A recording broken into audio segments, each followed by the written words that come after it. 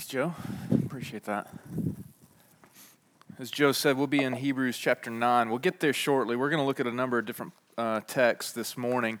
For those of you that may be a guest with us, we are going through a short series, summer seminar, on the five solas of the Protestant Reformation. The five solas of the Protestant Reformation really capture the gospel. What is the gospel? And help us understand it. They would be considered first-tier theological principles or truths that we need to understand and grasp and cling to. They really are Mount Everest of theological doctrine, and that's what it feels like each week as we've been studying them. We're looking at just the tip-top points here of what the gospel is, and as you guys have seen and experienced each week as we study through this, there's just so much more that we could dive into and dig into that we're just not able to. But by doing this, we're hoping that we're raising to the top in everybody's minds the understanding of what the gospel is and the importance of it, and these five solas really capture that for us. So what are the five solas? That Scripture alone, that in Scripture alone we find, we learn, we realize that through Scripture alone we learn and come to understand that we're saved by grace alone. And that comes through faith alone. Faith in what? Not in ourselves, but in Christ alone, as we'll look at today. And why? What does all of this do? It lifts our eyes to worship, to celebrate the glory of God alone. And so that's what we've been studying for these last few weeks. And this morning we're on Christ alone. Before we get into this, I really want to ask you two questions to kind of think about. I want you to think seriously this morning. The first question is this: why are you here this morning? Why are you here this morning? Is it to sing some songs? Is it to rub some shoulders, network with some people? Is it to learn some more information? Why are you here this morning? And then I want to ask a second question. The second question is seemingly unrelated. The second question is, how do we solve the sin, death, and wrath problems that we all face? We've been talking for the last few weeks that we are pervasively sinful. The Bible teaches that. How do we solve the sin, death, and wrath problem that every one of us faces? Those two questions seem unrelated. Why are you here, and how do we solve the sin, death, and wrath problem? But I would argue that your answer to the second question really determines the answer to the first question. It really informs and clarifies the answer to the first question. Your answer to the question, how do we solve the sin, death, and wrath problem? In other words, if the answer is by something I do, by something you do, by our own strength, by our own effort, well, then you have your answer for why you're here this morning. You're really here to worship yourself. You're really here to celebrate you. We should be singing songs about you this morning, about your strength, about your greatness, about your power. But if the answer is solved in Christ alone, by Christ alone, through Christ alone, in Christ alone, then we have our answer of why we're here this morning. It's to worship Him. It's to celebrate Him. It's to lift our eyes and our minds and our hearts and our lives and everything to Him. And those two questions are important for us to consider. We're really going to camp out on the second one this morning. And so I want us to answer that question and get to an answer of that question. How do we solve the sin, death, and wrath problem? How do we reconcile this issue in our lives? We've been talking, as I said, about the pervasiveness of sin. We looked at it in Ephesians chapter 2, verses 1 to 3 several weeks ago. And the question that we're asking, this question that the Reformation was asking, is how is sinful man reconciled to a holy God? How are we, who are pervasively sinful, reconciled to a perfect, righteous, holy God? How does that happen? How can we deal with the sin issue in our lives, the death problem? Paul says that we are dead in our sins. How do we deal with the wrath problem? Paul says that we are all children, by nature children of wrath, that God's wrath is towards us. His anger is towards us. So how do we reconcile that? How is it that we can gain His favor towards us? His face would be turned favorably, that He would be favorably disposed towards us. How is this resolved? How is it that we become forgiven of sins, alive spiritually, reconciled to God, and that God begins to look on us with joy? What is the answer to that question? The biblical answer is it's not you and it's not me. That we can't solve it. It's a trick question, really. How do you solve the sin, death, and wrath problem? You don't solve the sin, death, and wrath problem, but God has. And how has he done that? By putting forward his own Son as a substitute, as a substitutionary sacrifice on our behalf. This is how we are reconciled. He is the solution. Jesus is the solution. So this is what began to become somewhat of a debate within the Reformation. And hear me say this, and we have a quote here that will kind of clarify this. Stephen Wellum's written a book on Christ alone. It's very helpful on this point. And what he says is that Rome and the Reformers, and what most scholars say, Rome and the Reformers did not disagree on the deity of Christ or the person of Christ. In other words, that Jesus was fully God, that he was fully man. That was not in disagreement. That's not the issue here at the point of the Reformation. The issue at the point of the Reformation is, are we saved by Christ alone or Christ and? Rome taught that we were saved by Christ and our sacramental activity. The Reformers, through the study of the Scriptures, came to understand, no, we're saved by Christ alone. Look at this quote here by Stephen Wellum. He says, Rome and the Reformers both embraced an orthodox or right-thinking, right theology view of Christ's person. Yet Rome taught that faith alone in Christ's work was not the sole ground of our justification.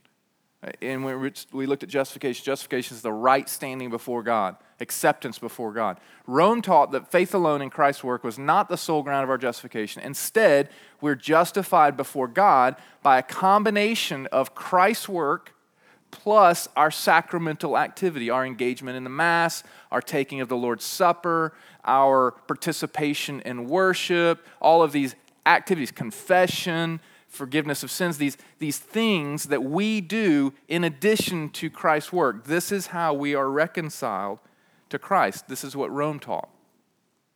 And so this morning, I think it's important for us to understand what does the Scripture teach? What does the Bible teach? Is it by Christ alone that we are reconciled to God, that sinners are forgiven of sins, that dead are made alive, that we are reconciled and made right with God? Or is it by Christ plus something I do? Jesus and as Joe read earlier, the profound, amazing good news of Hebrews chapter 9, verse 12. Jesus entered into the holy places by his blood once for all, to secure an eternal redemption. I think it's important for us to begin to unpack that and understand that. Now, to get there, we have to go backwards. Don't we always have to go backwards? We have to look back in the Old Testament. Hebrews, really, many say, is the Leviticus of the New Testament. So we have to go backwards. And when we go backwards to begin to understand forwards, what we begin to see is that there was a sacrifice that was pictured and required in the Old Testament. And it was always pointing forward to something. And that is the sacrifice that was offered in the New Testament. And because the sacrifice was offered in the New Testament, then we have a decision to make. We must receive that sacrifice. And so that's what we're going to see this morning. The once-for-all sacrifice pictured and required in the Old Testament, the once-for-all sacrifice offered in the New, and the once-for-all sacrifice you and I must receive this morning. And so that's what we're going to look at. Let's look at this once-for-all sacrifice pictured in the Old Testament. God, in the Old Testament, established the Old Testament sacrificial system.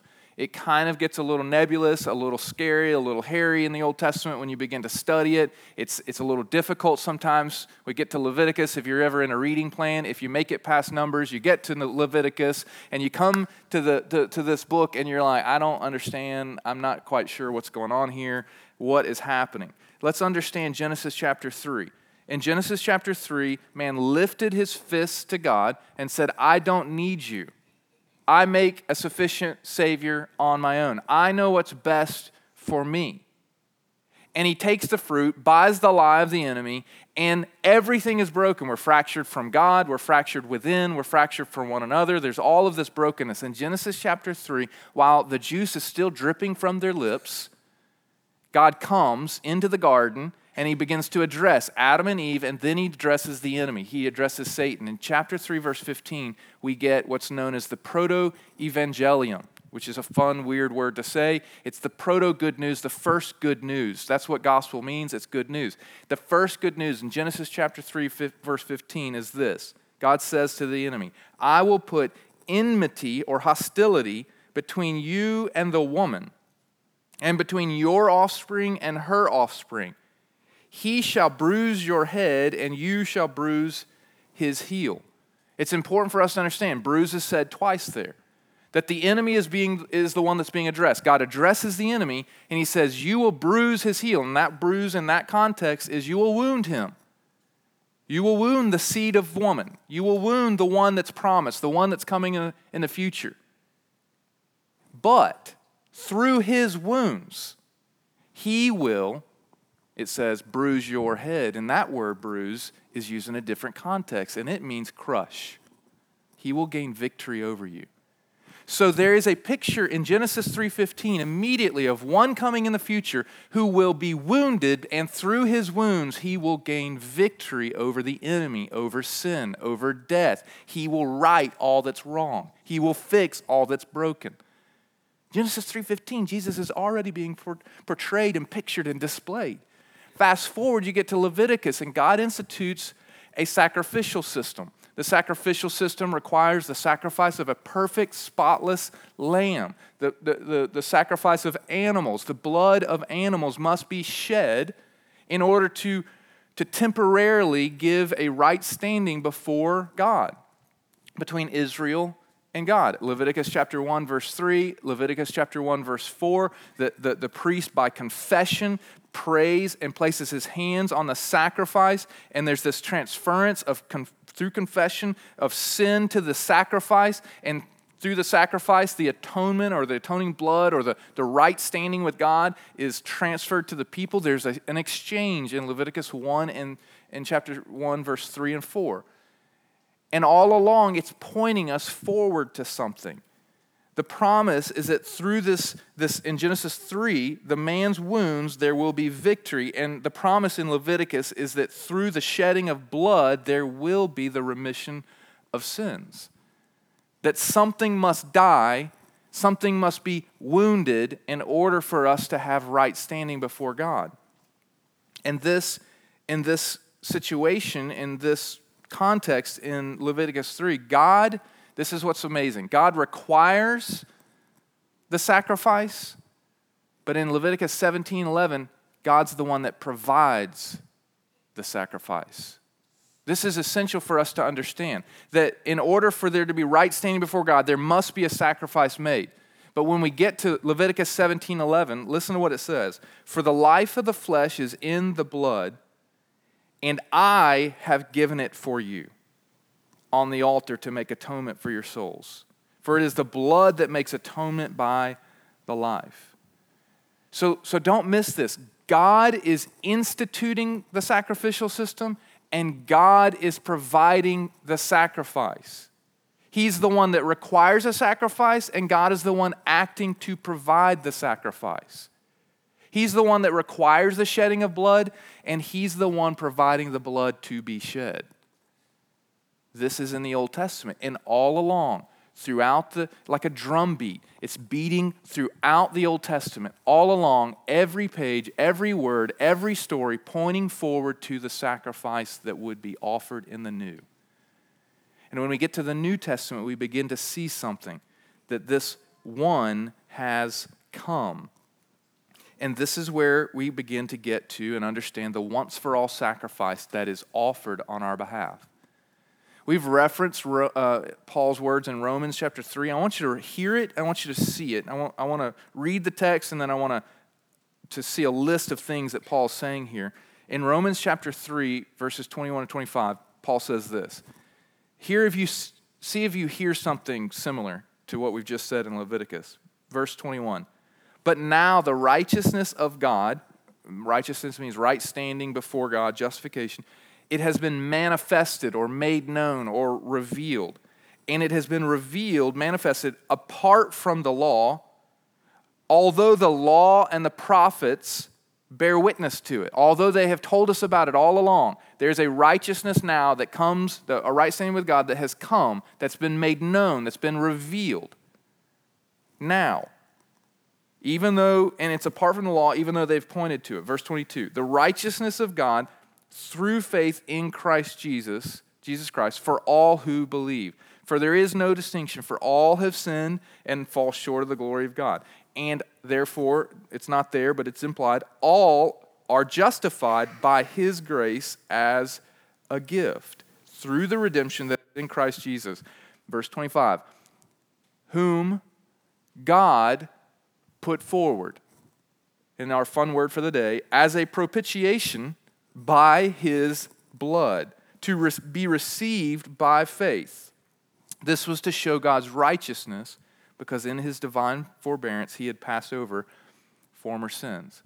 So let's look at a list here. I want you to hear everything that Paul has just said. See if you hear again what Leviticus said. The means of justification has been revealed or made known. It's apart from the law. It's in Jesus Christ. It's by grace. It's offered as a gift through Jesus. And then we get to verse 25. Next slide. Whom God put forward as a propitiation. Now that word propitiation we need to understand, because it's the key here. It will help us understand what Paul is saying. Paul is saying exactly what Leviticus said. Propitiation is the means of satisfying wrath and securing favor. So what is Paul saying? God's wrath is upon us because we are sinners, because we lifted our fist against God, and we are dead in our sins. God's wrath is being poured out upon us. He requires a sacrifice. And he put forward the sacrifice. Who did he put forward? What was the sacrifice? His own son, Jesus. His own son, Jesus. God requires a sacrificial substitute, and God has provided that substitute. God put forward his own substitute to satisfy his own wrath. Do you see this? Do you hear this? Are you seeing that because of our sinful condition, our rebellion against God, God requires a substitute, and God has put forward a substitute, and in the New Testament we're being told Jesus is that substitute. God is putting forward his very own son to die for you and I, to be our substitute. So how do we solve the wrath problem? We don't. God solves the wrath problem. God has solved the wrath problem. He put his own son forward to take upon himself the wrath of God. And by taking on the wrath of God, he gets our punishment. And the New Testament teaches we get his righteousness. How do we get that? By faith in the sacrifice. And that seems pretty intolerable to many of us. God put forward his own son to substitute and sacrifice. That seems cruel. That just seems intolerable. Well, don't miss what the New Testament says over and over again. Galatians chapter 1, verse 3, Paul says that Jesus gave his own life, that the Father willed, that the Father offered, and that Jesus signed up for the job, that Jesus put himself forward, that he substituted himself. Read Philippians 2, 6 through 7. Paul reminds us that Jesus, though he was God, emptied himself, humbled himself, even to the point of death. 2 Corinthians 8, 9, the first half. Though Jesus was rich, and he's not talking about finances, he's talking about the inheritance of God, the possession of the identity of God, the wealth of relationship with God. Though he was rich, yet for our sake he became poor. Why did Jesus give himself? Why did Jesus empty himself? Why did Jesus humble himself? Why did Jesus pour himself out? So that we who are poor could become rich. So that we who are empty could become full and whole and complete.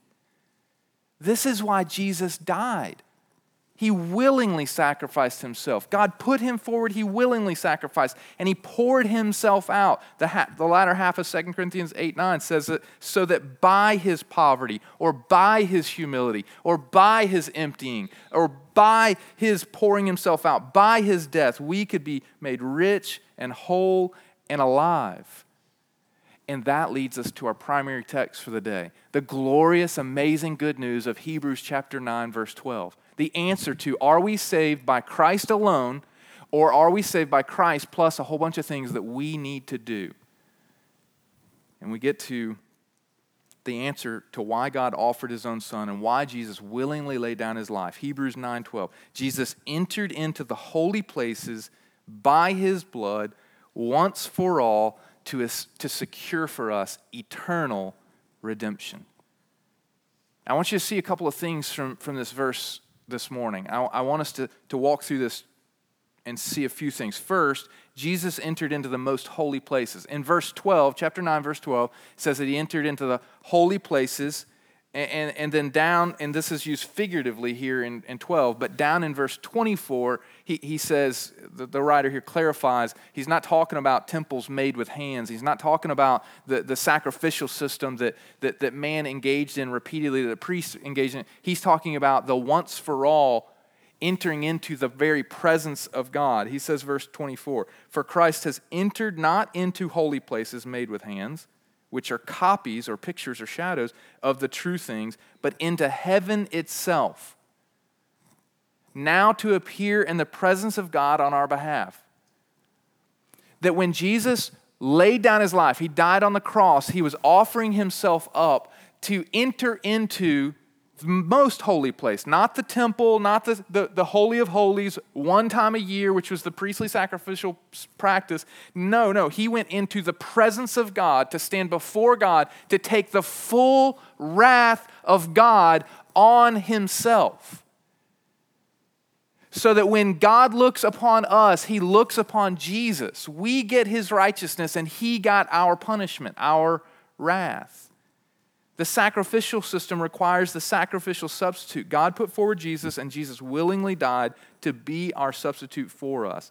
He entered into the place, into the most holy place. Secondly, he entered not by the blood of animals, but by his own blood. Do you see that in the text? In Hebrews 9:12, he didn't enter by the blood of animals. They had to offer sacrifices for everything all the time. There was one particular sacrifice, the Day of Atonement, the singular sacrifice, and it had to happen yearly. And they went in, and there was blood everywhere, and it was nasty, and the animals were shed over and over again. The blood was shed over and over again. But here in Hebrews, we're told that Jesus went in not by the blood of animals, but by his own blood. God put forward the precious blood of his own son. What's greater in terms of blood, the blood of the animal or the priest himself sacrificing his own life?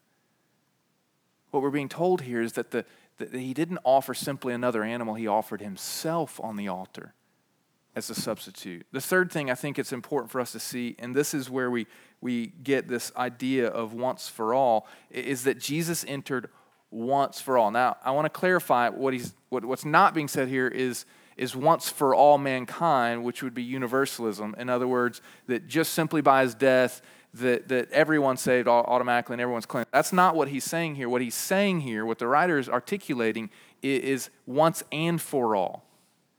Meaning, Jesus' sacrifice is finished, it's sufficient, it's complete. It doesn't need help. It doesn't need a little extra additive. It doesn't need more. It is complete. In chapter 7, earlier in chapter 7, the writer says Jesus is not like the priests who go in and out of the temple making sacrifices regularly. In chapter 9, verse 25, he says that Jesus did not offer himself repeatedly as the high priest offered the animal repeatedly. No, their offering was annual and repeatedly. And why is that? Because it was insufficient.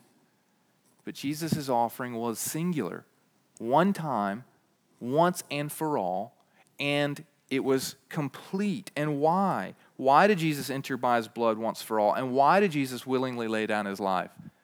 To secure for you an eternal redemption. Not a temporary redemption. Not a just this Sunday redemption. Not a only if you'll do these things redemption. Not a up until you fail one more time redemption. An eternal redemption that is complete and sufficient for all eternity. I'm not quite sure why people aren't backflipping right now. This is what Jesus has done for us on the cross. For you and I, to satisfy the wrath of God. Maybe it's because we don't like talking about the wrath of God. That feels really uncomfortable. To satisfy our sin condition. Maybe we don't like talking about sin, but that's what we are in. Sin condition. We are broken. We are alienated. But Jesus died to reconcile us to God. He entered in once and for all to raise us up, to make us alive, to seat us at the right hand of the Father eternally, completely, wholly. It's completely sufficient. His salvation does not need anything else. This is why the writer of Hebrews can say, I love this verse, in chapter 7, verse 25. He says Jesus is able to save to the uttermost those who draw near to God through him. So we have talked about what the Bible teaches weekly for the last several weeks. We talk about it all the time, that we are pervasively sinful. It's through and through. It's affected every ounce of who we are. It's affected our intellect. It's affected our desires. It's affected our hearts. It's affected our emotions. It's affected our actions. It's affected everything that we are. We are sinful pervasively through and through. What does Hebrews 7:25 say? Jesus is able to save us to the uttermost. Wherever sin may be found in you, he is able to cleanse that. To the uttermost. Completely. Add to that what we just looked at in Hebrews 9:12. Eternally, completely. He is sufficient as our substitute, as our sacrifice, to reconcile us to God, to receive on himself the wrath of God, to reconcile us, to forgive us of sins, and to keep us for eternity. This is why John writes in John chapter 10, verse 28, which you just sang about just a few minutes ago, that no one, I give them eternal life, Jesus says, and no one can snatch them out of my hands. Do you realize the joy of what that's saying? The absolute security and assurance of what's being offered to you in Jesus. This is why Paul can say in Romans chapter 8, verse 1, there is therefore now no condemnation for those who are in Christ Jesus. This means that all those past sins that Satan holds up to you, they're forgiven. In Christ Jesus, for those who place their faith in Jesus, who are covered by his blood, who are covered by his sacrifice. Paul says that God did what the law was incapable of doing. The law was able to bring us to awareness that we're sinners, right? Sometimes people ask, you look at the 10 Commandments, some people see it as a checklist.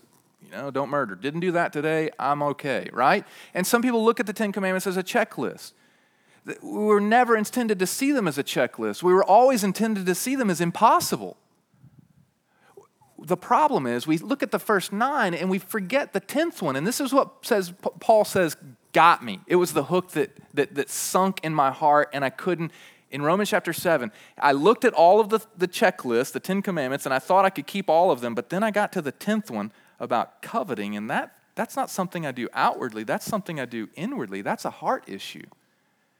And Paul realized suddenly, I have been looking at the law all wrong. I thought the law was something I was supposed to do. I saw a to-do list, a checklist. Instead, I now see it as something I can't keep. It's impossible to keep. And that's what leads him to Romans chapter 7, verse 25. "O wretched man that I am, who will rescue me from this body of death?" What is Paul doing? He's being crushed by the weight of his sin. He recognizes how sinful he is, and he's being crushed by it, and he's longing and looking for an answer. And then he says, "Thanks be to God in or through Christ Jesus." Jesus is the answer. He is the solution to my sin problem, to the death problem, to the wrath problem, to the crushing burden of sin and guilt. And that's what leads him to celebrate in Romans chapter 8, verse 1. "There is therefore now no condemnation for those who are in Christ Jesus." That the crushing weight has been lifted. I've been liberated, and I'm free. He alone is able to keep us to the end. Will you humble yourself before this good news? Do you see this glorious good news? Is this your hope this morning? Is this what you're banking on this morning? Is this what you're hoping in this morning, trusting in this morning? Do you realize this is the decision you must make this morning? This is the wrestling match that we all must have. Am I trusting in myself for right standing before God, for the forgiveness of sins, to make me alive, to make me whole, and to satisfy the wrath of God? Or am I trusting solely, completely in Jesus and Jesus alone? So and that's what leads us to this third point, final point. Is that Jesus is the once and for all sacrifice that must be received, acknowledged. Our faith must be put in. Galatians chapter 2, verse 21, Paul says, we looked at it last week, "I do not nullify the grace of God, for if righteousness were through the law, then Christ died for no purpose." What's Paul saying? We looked at this last week. What he's saying is, if we can add any works, then we nullify or cancel grace, and we make Jesus' sacrifice insignificant and unnecessary. That if we are saved by Christ plus our good works, then we don't need Jesus. What we're ultimately saying is, my hope is in me. My trust is in me. And therefore, Jesus' sacrifice is unnecessary. So this is what leads Paul to say this in Galatians 5:2. "Look, I, Paul, say to you that if you accept circumcision," which is another way of him articulating works of the law or merit-based right standing with God, "if you accept circumcision, Christ will be of no advantage to you." And then listen, "I testify again to every man who accepts circumcision that he is obligated to keep the whole law." Those are terrifying words. If we're saved by Christ plus our works, then what Paul's saying is you don't need Jesus and you must keep the law completely perfectly. You must be perfect through and through. Is that your hope this morning? Is that what you're presenting to God for why he should accept you, why your sins should be forgiven? I'm perfect. Look at what I've done. It's perfect. I've read the Bible perfectly. I love God perfectly with every single thought, with every single day, in every single way. I know. You haven't done that because no one has. Because there's only one perfect. There's only one righteous. And his name is Jesus. If we can add any work to Christ, then what Paul's saying, he is of no value. Secondly, if we go the route of law keeping, we have to go all the way and we have to keep it perfectly. So if it's not by works or law keeping, then it's by faith. And this is what we've been talking about last week and this week. If it's not by law, then it's by faith. How do we resolve the sin problem, the death problem, the wrath problem? We don't. God does in Jesus, putting forward Jesus as our substitute, and it's received by faith. And that's what leads Paul to talk about in Romans chapter 4. He uses Abraham. You know the story of Abraham? And he uses Abraham in Genesis chapter 12 as an example. In Genesis chapter 12, God comes to Abraham. He says, I want you to leave your people, leave your family, leave your land, leave everything, and follow me. I'm going to make you a great nation. I'm going to bless the nations of the earth through you. And what Paul says in Romans 4, 2-3, he says, for if Abraham was justified by works, or made right by God by works, he has something to boast about. He has something to claim, but not before God. And then he says this, for what does the scripture say? Abraham believed God, and it was counted to him as righteousness. Notice it doesn't say when God comes to Abraham in Genesis 12, leave, come, follow, I'm going to do and bless through you. It doesn't say, Paul says, he believed in God. He believed God. He trusted God at his word, that what he said is what he's going to do. Paul's later going to say that Abraham hoped against hope. Remember his condition. He's old. His wife is barren. He's leaving family, all of his circumstances. So despite circumstances, despite what looks obvious to everyone else, despite his family condition, despite anything else, he trusts God at his word that he's going to do what he said he was going to do. Paul says this is what faith is. This is how righteousness or right standing with God was counted or credited to Abraham. That's a banking term. Those of you that are in banking, you understand this. In finance, banking, accounting, credited righteousness. It was given to him even though it wasn't his. And it was given to him because he trusted God at his word. And this is what Paul says, how this occurs for us. 4:5, Romans 4:5. And to the one who does not work, you and I, who despairs of our work, who despite circumstances, despite everything, it looks like we should trust in our own ability. No. Despairing of that, but trust in him or believes him who justifies the ungodly. His faith is counted as righteousness. To the one who does not work, who despairs of their own work, who does not trust in his own works, but trusts, believes, clings to, embraces, puts his full confidence in him who justifies, Jesus, his faith is counted and reckoned and credited as righteousness. Do you see what's happening here? So there's a once-for-all sacrifice that's pointed to. There's a once-for-all sacrifice that is offered on our behalf, and there's a once-for-all sacrifice staring us in the face, and the question is, will you trust that sacrifice on your behalf? Or will you continue to trust in yourself? We talked last week about the resume analogy. Will you continue to trust in your own resume, or will you trust in the resume of Jesus?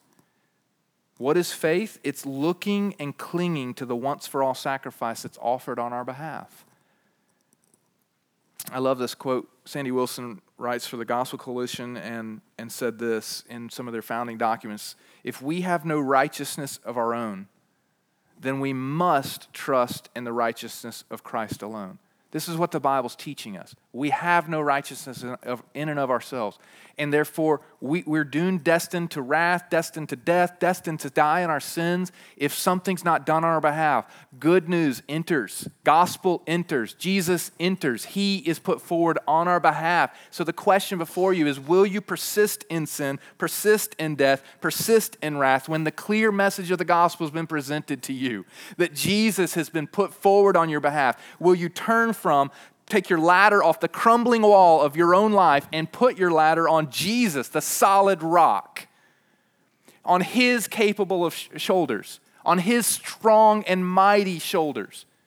Will you sing the songs that we sing all the time? Nothing in my hands I bring, simply to the cross I cling. Naked to thee for dress, helpless look to thee for grace. Foul I to the fountain fly, wash me, Savior, or I die. Will you sing the songs we sing all the time? My hope is built on nothing less than Jesus Christ, my righteousness. I dare not trust the sweetest frame, but wholly lean on Jesus' name. Where is your hope this morning? Where is your confidence this morning? Where is your identity? What are you building your hope and life and identity on? Is it yourself, or is it Jesus? Where is the confidence that your sins have been forgiven, that the problem of death has been solved, that you are truly alive, that the wrath of God has been turned away from you and turned towards Jesus? Where is the hope? Is it in your spiritual resume and activity? Or is it in Jesus' resume in Jesus' activity, in Jesus' work on your behalf. Where are you trusting this morning? It's about location. This is what we talked about. Faith is a matter of location, not intensity. It's a matter of transferring trust from self to Jesus, of despairing of self and entrusting our whole lives to Him. That is what it means to have righteousness counted to us. He was put forward, and His righteousness becomes ours, and our punishment becomes His. In banking terms, are you diversifying? Are you trying to trust in Jesus and plus a little bit of my own effort? Or are you all in on Jesus? This is the question that's put before us this morning. Is our hope in our own strength, our own accomplishments, our own possessions? Or is it in ourselves? Or is it in something we've done? Or maybe it's not in something we've done. Maybe it's in something we've avoided. It's not look at all that I've done. It's look at all that I haven't done. That's the problem of the older brother in Luke chapter 15. He's, look at all that I've not done, Father, and you haven't even given me a goat. He doesn't want the Father's love. He wants the goat. Where is your trust this morning? Here's a question that we have to wrestle with. Am I acting as functional Savior of my life? Am I acting as the functional Savior of my life? For some of us this morning, Jesus is really just a good moral teacher. He's just an accessory to my life. I was sharing the gospel with a Buddhist one time, and I just was like, he was telling me what he believed, and I was telling him what I believe, Jesus, and he was like, I love Jesus. Jesus is awesome. I don't know what to do with that. How do I wrestle with it? What he was doing was adding Jesus to all the other gods that he worshipped. I've been in Buddhist temples, and you go in, and it's discouraging and disheartening because they're trying to pick and choose the right combination of different gods to worship. And they don't ever know if they've worshiped the right ones enough. That shouldn't lead us to go, oh man, those people are terrible. That should break our hearts. But it also should raise a little flag in our minds saying, that's kind of what I do. By adding all these works to Jesus, I'm trying to come up with the right combination of my own spiritual resume to please God, to satisfy His wrath, to gain His favor. Guess what? You don't have to do that. Jesus has been put forward on your behalf. That is why God is favorably disposed towards you, because of Jesus. Some of us say, I'm not really into faith. I don't really need Jesus. He's just a good accessory. Listen, you have to understand that doesn't mean you don't have faith. Your faith is just in yourself. Your hope and trust is in you, that you have done enough, that you have the right combination of whatever you need to have to be accepted before the God of whatever you're worshiping. Only Christianity says God has come to you in flesh and blood. Only Christianity says that He has revealed Himself, that He has come to you. And not only has He come to you, He died on your behalf. Will you trust Him? Will you cling to Him? For the rest of us, and really the large majority of us in this room, many of us are going, well, that's a good message for them, man. They really need to hear the gospel, Neal. Lost people, they need the gospel.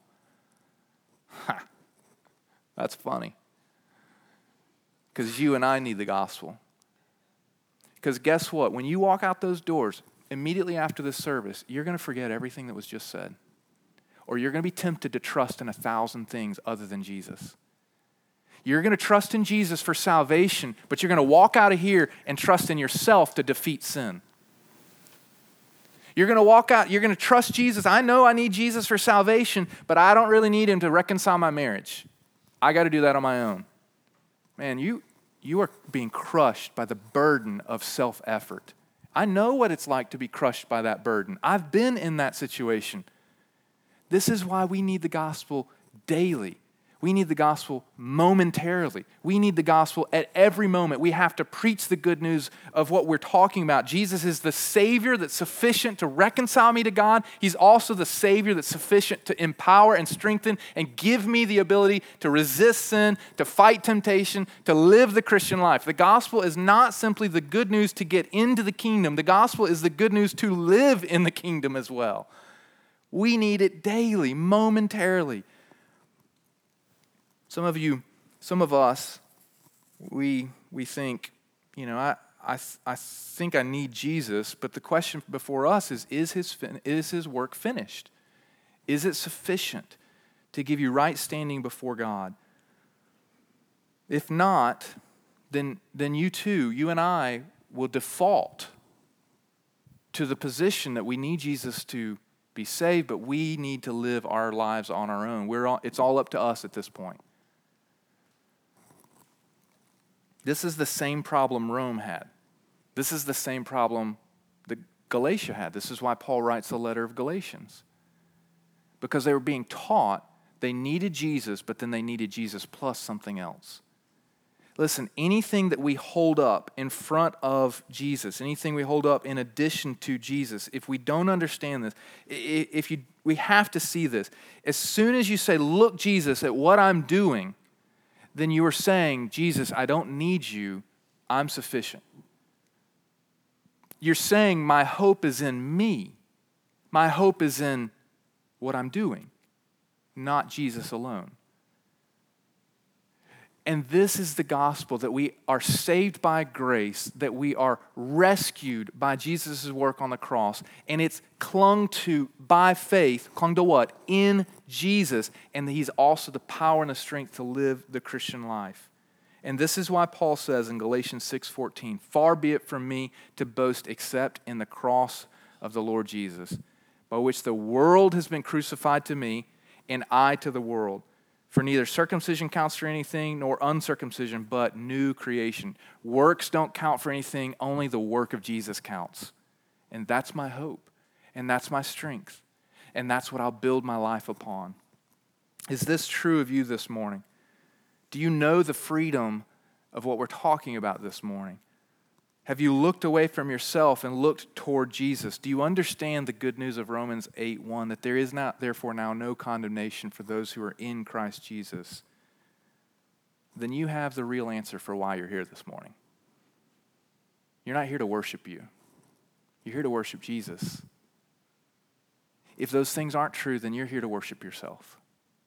And that's a question we have to wrestle with. Let's pray.